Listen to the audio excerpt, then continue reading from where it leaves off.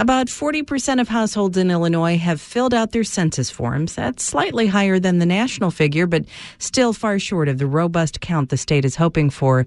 And if you needed a nudge to fill out your form, here's one. Today, in part 2 of our series on the census, WBEZ's Esther Yoon-Ji Kang takes a look at its effect on education. Lupe Tapia has a binder plastered with photos of her 9-year-old son, Anthony. She carries it around to every meeting that has anything to do with him. I have my pictures of Anthony there just because I feel like seeing him keeps me focused, gives me the motivation to kind of be the best advocate that I could be for him. Anthony was diagnosed with autism when he was a baby. Now he's part of a special education program at a Chicago public school. He has a speech therapist and a case manager, and even this handy-dandy device.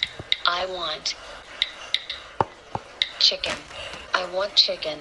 Anthony, who is nonverbal, can tap a series of pictures on this tablet, and it vocalizes what he cannot speak.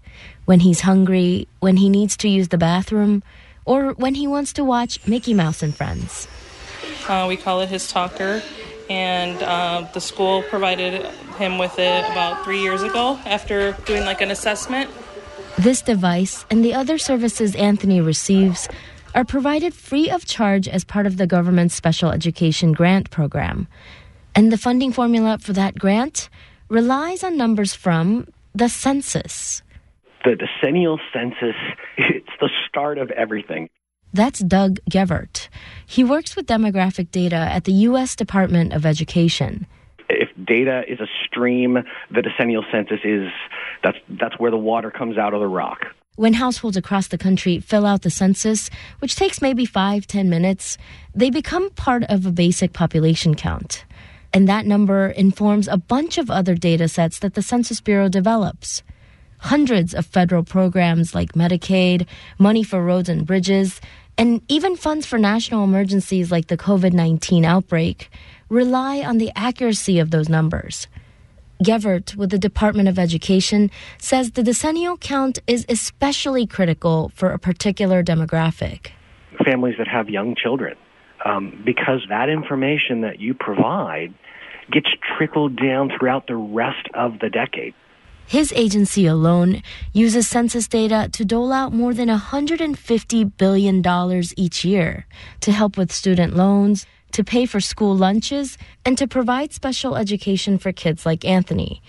In the cash-strapped Chicago Public Schools district, those federal funds are crucial. And that makes a robust count of children in Illinois critical. At stake for the Tapia family, Anthony's special ed program at school, his speech therapist, and even the very device he uses to communicate. Lupe Tapia doesn't take any of it for granted. Every day that he goes to school, I'm comfortable, I'm confident, I know that he's okay, I know that he's in good hands, I know that he's getting his education. They're trying their best to teach my son. Without this program, she says, I wouldn't even know where to start. I wouldn't know where to start to even look for services, what to do next. Tapia says she only recently learned how the census impacts her son's special education program. She says she's already told fellow parents at Anthony's school to make sure to fill out their census forms. Esther Yoon-Ji Kang, WBEZ News.